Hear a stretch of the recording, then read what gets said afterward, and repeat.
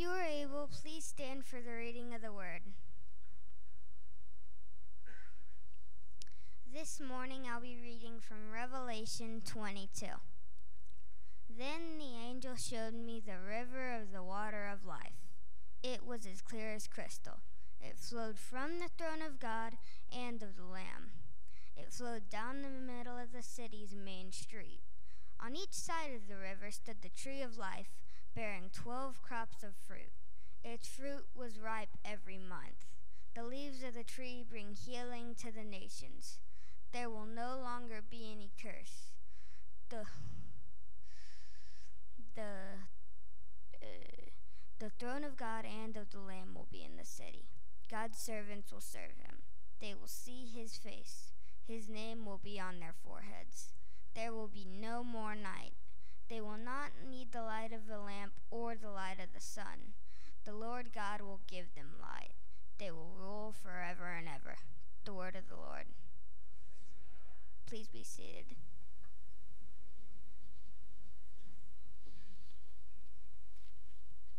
Good morning, Highland. It's good for you to be here today. My name is Shane Hughes. I'm one of the ministers here as well. And we're beginning this Sunday, the season of Advent. And I want to ask the question, why? Why Advent? Because it's more than Christmas. In fact, in my family, we're very careful to use those two words separately. Advent is the season that we're in. Christmas is the day that we celebrate. And Advent is more than decorations, although I love the decorations that are here today. And it's more than Christmas songs, although I loved the Christmas songs we sang last Wednesday night at the hymn sing and the songs that pepper our worship over the next 4 days. I went to a party the other day, and we played a game. And the game was to name as many Christmas songs as you possibly could. And if somebody else sang your song, then you had to cross that name off of your list. But we just kept going round and round and round the room. I think some of the best worship music is Christmas music. And part of the reason why I think that's true is because it takes you out of the focus. It's not so much about your feelings, although those matter. It's not so much about your commitment, although that matters. It's about Jesus. Advent comes from the Latin adventus, or coming. We live in a season where we remind ourselves of the story of Jesus' birth and lean into the story of Jesus' return so that we share the hopeful expectation of Simeon and Anna. We share the peace-filled delight of Mary and Elizabeth, confident in a God who keeps promises. So what are you waiting for? Maybe what are you hopefully expecting? What in your world is coming? And when it comes, you know it's gonna feel like Christmas. We're going to be in the book of Revelation, chapter 22. If you have your Bible, you can turn it there. But before you do that, join me in prayer. Heavenly Father, for this body of believers that gathers in your name to celebrate your Son, Jesus, to experience the communion of our Eucharist, our Thanksgiving together. Father, who leans into the hope that one day you will come again, I give you praise.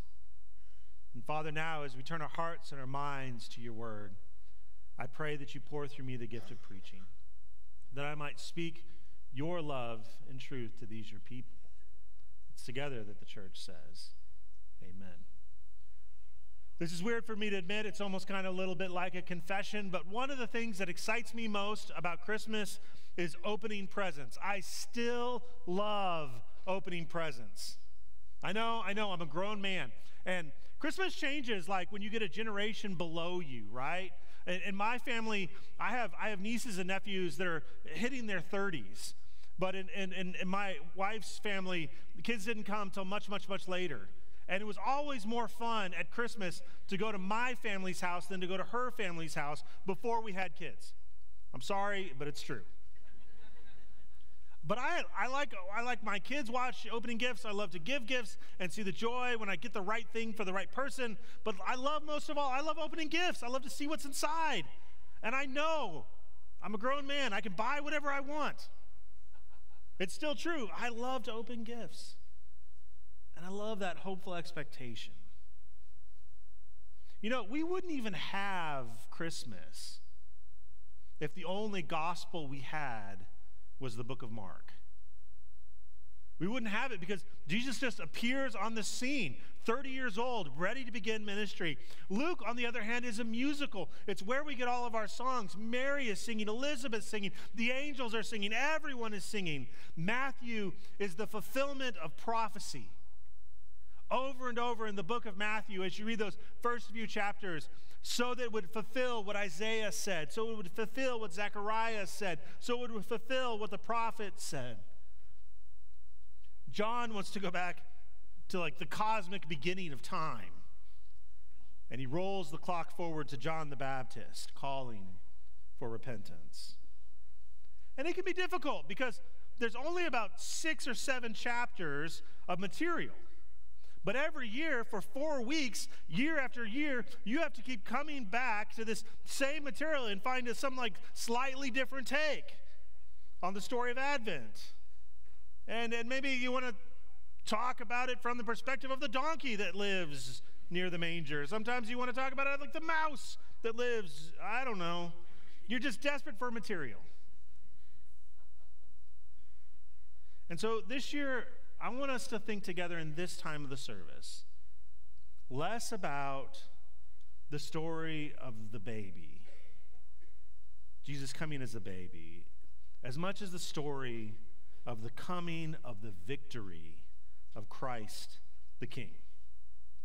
Not just victory over Pharisees or the teachers of the law, or victory over Pilate and the powers of the Romans, but of the conquering power of Christ over all evil, all sin, and even death.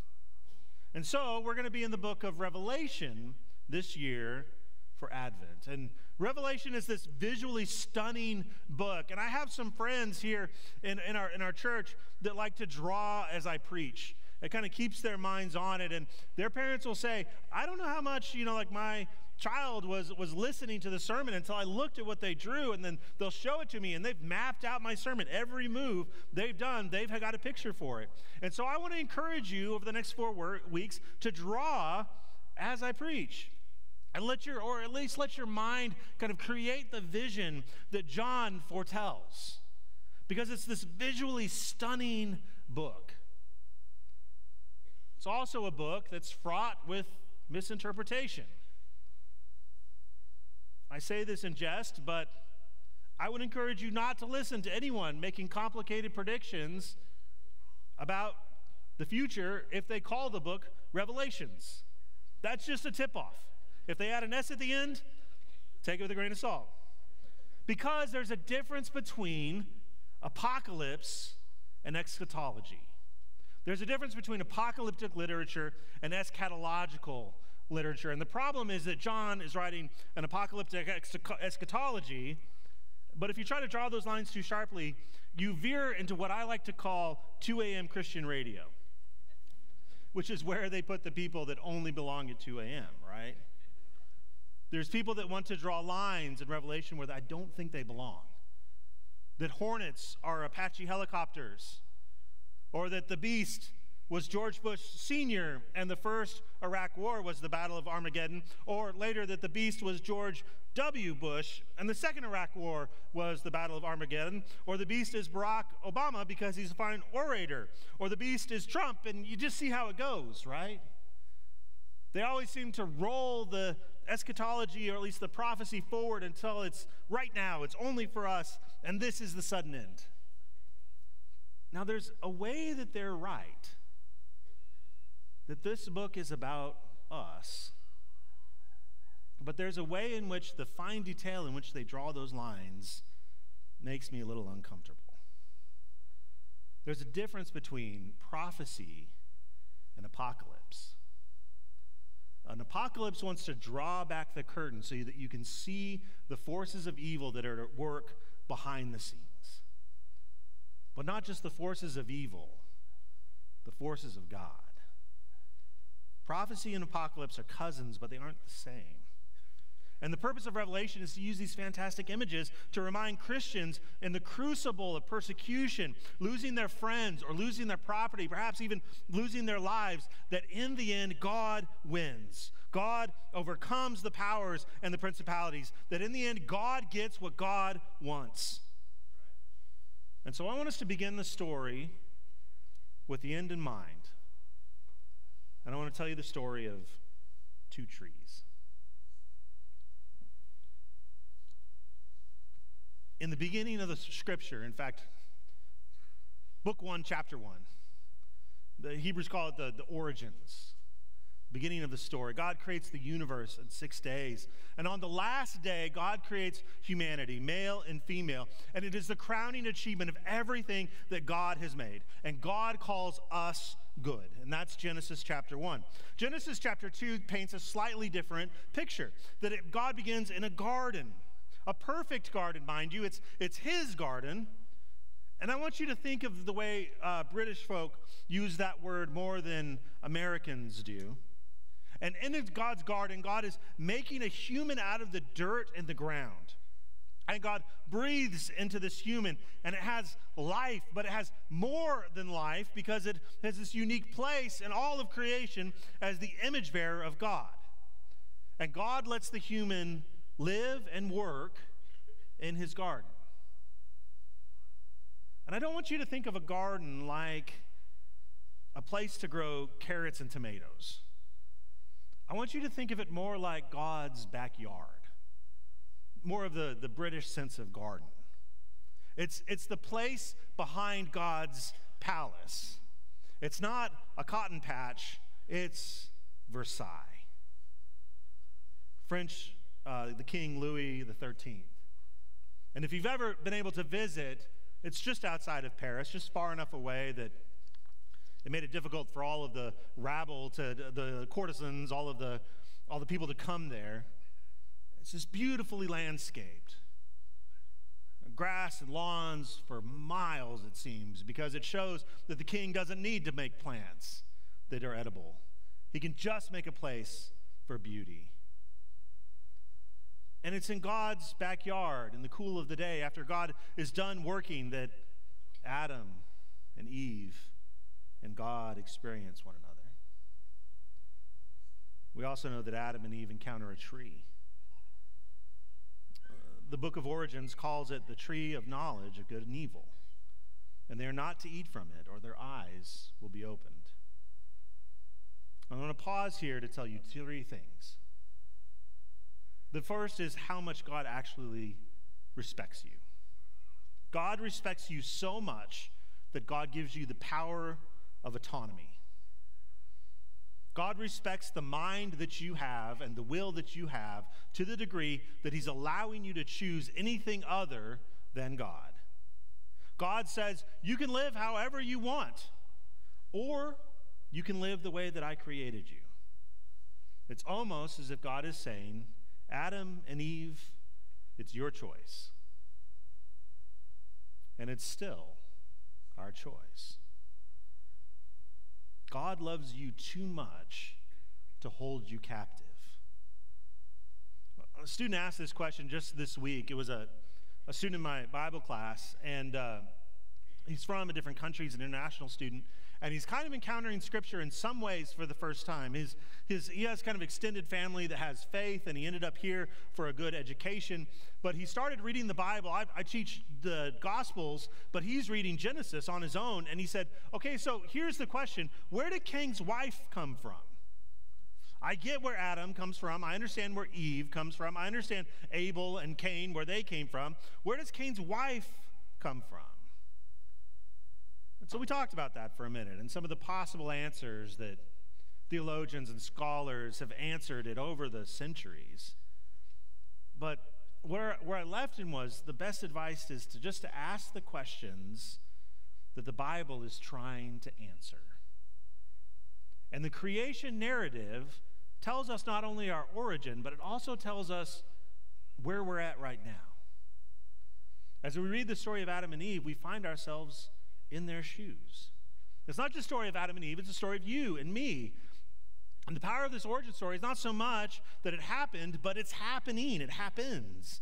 And we find ourselves listening to the lies of the evil one and betraying the one person who truly, completely loves us.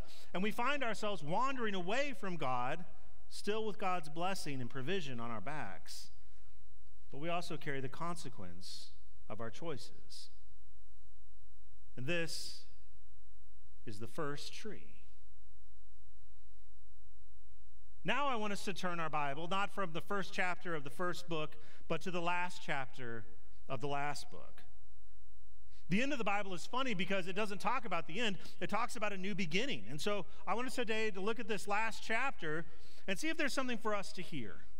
Because what John speaks about toward the end of the book of Revelation is God creating new heavens and a new earth. Or better yet, it's an understanding of merging heaven to earth. There's this fantastic image of this new Jerusalem, this fantastic city that's more beautiful than you could possibly imagine. It's filled with gold as asphalt and precious gemstones as the foundations of buildings. And it's coming down from heaven to meet earth. And there are rivers in this new city. And there's this reference there to Ezekiel 47. Ezekiel 47 talks about a river that flows out from under the temple eastward, and it travels to the Dead Sea. And Ezekiel says the water was so potent that it healed the Dead Sea of its saltiness, and fish could live there again. That the presence of God was remaking a dead place and giving it new life. And in this story in Revelation, this image that we see, there's no temple. It's just the throne of God and the Lamb. And rivers of life flow out from them. And it's in this image that we counter the second tree. It has 12 different kinds of fruit, so there's always something in season, which for us that live with grocery stores that can get a mango in the middle of winter, it doesn't seem that strange. But to the ancient Near East in the first century, the idea of having fresh fruit at any other time than that 2-week window when the fruit is still ripe would have been bizarre. Fresh fruit, fresh food all the time. So there's something always in season. But not only that, its leaves bring peace to the nations. It heals bodies. And it mends relationships, and it restores souls, which means that we will all get along. But the best thing about this city is what comes next. John wants to tell us that there will no longer be a curse, that the consequence of the first tree and the first disobedience, the disobedience that we carry in our own lives, the reason why we have strife with one another and strife with God, that the curse will be no more. Everything that is wrong in the world, Paul talks about this in Romans chapter 8, nature that turns deadly, parasites and pathogens, the tendency to hate and steal and experience envy, the disordered passions that push nations at war and brother against brother wiped away. That you will no longer experience questions about the purpose and meaninglessness of your own existence. That the quiet, gnawing questions of whether or not you are loved, or whether or not anything you do matters, will be answered by the overwhelming love of God. And you will be able to see what you cannot see right now. You will be able to see the ripples of faithfulness of generations, made manifest through time like a stone dropped into a deep pool. You will be able to see the goodness of God's work all around you through time. But the best of the best is not that the curse is wiped away. The best of the best is that you will see God face to face. Moses couldn't do it. The most righteous man in the Old Testament could not look on God's face because if he did, he would die. And you might think at first because it's just too much power to look at God's face. But I think it was because there was too much holy love. But new heavens and new earth also mean transformed selves. God will be with us. So there will be no need for the original markers of creation. the sun and the moon that God creates, as Isaiah and Zechariah promised, God's glory will be enough for us. So if that's the first beginning and the new beginning, what about us? What does it mean to live in between the trees? Well, the reality is there's a third tree, the cross. The reality is that God comes to earth, not just to wipe the slate clean, not just to pay the price of sin, but also to show us how to live. I mean, the world is drenched with God. God is not silent. I mean, who invented art, and who invented music, and who invented laughter? Who invented awe?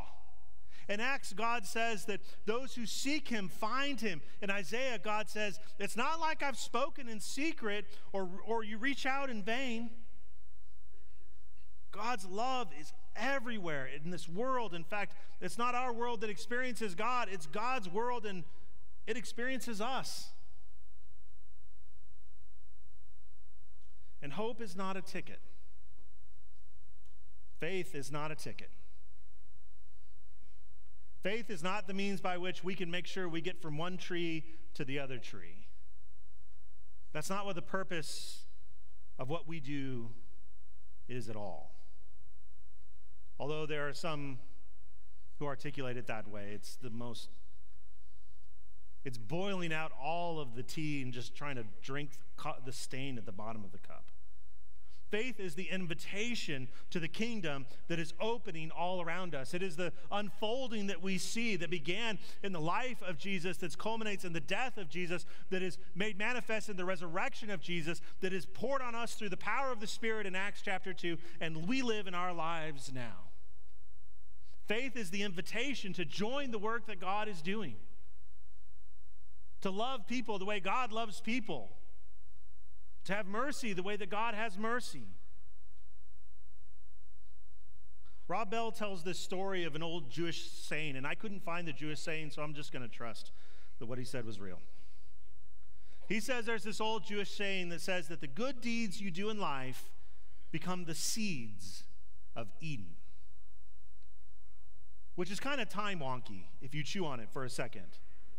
The good deeds you do in life become the seeds of Eden. I want to say it a little bit differently. When we learn that our faith is not a ticket or some sort of fire insurance, but invitation to something more, we are welcomed in to do things we never would have believed possible. Working with people for peace and justice. We come the people who partner with God to confront evil, who refuse to believe that the reality we see around us is the way that it's supposed to be, who are willing to sit in the dark and mourn the reality that we experience, but also we hold in our hearts the hope that says that God is doing something better and something more. We are the people who ruthlessly work to eliminate the parts of us inside of us that are in rebellion to God. I blow up songs sometimes.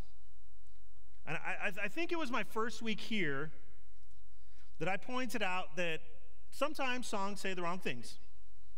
And the song in question was Reckless Love. And I made the simple point, it was very clear, obvious to me, that God is not reckless in any shape, manner, form, or imagine. Therefore, God's love can't be reckless. God does exactly what God intends, no more than no less. I think what the author of the song meant is that God is relentless. And Michael, one of our worship ministers, and I still argue about that one. Sometimes I throw it into a worship meeting just for fun for the 15 minutes of debate. I want to do it again. And this one's not mine. This one belongs to someone else. A song that I love, and I have loved for the last season that we've sang it. Here I am, Lord, send me. Beautiful lyrics. Beautiful lyrics of commitment. And it has this line, though, that once I heard it in this light, I couldn't hear it any other way. It says, if the truth cuts like an arrow, I will say it anyway. And I wonder if that's the kind of new kingdom that God's calling. I wish that I could have written that song, which I can't. Not capable of doing. But if I were to play with that line, I would say, if the truth cuts like an arrow, I will hear it anyway. Here I am, Lord. Send me. Who invented art, music, laughter? Who created awe? Our existence is more meaningful and more powerful than you could possibly imagine. And I believe that one aspect of heaven is going to, for you to be able to see the ripples that were caused when you were faithful, when you received in humility, when you chose to respond with kindness instead of hate. I believe that there is going to be one moment in the presence of God where you're going to see history laid out before you. History between two trees. Here I am, Lord. Send me. Will you please stand for our benediction?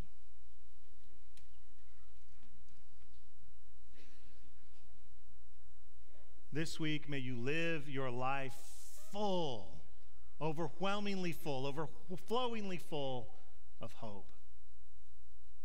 But more than hope, may you live with courage. May you be part of the kingdom that is unfolding all around us as we celebrate the victory of Christ's coming and Christ's return. May you be filled with peace.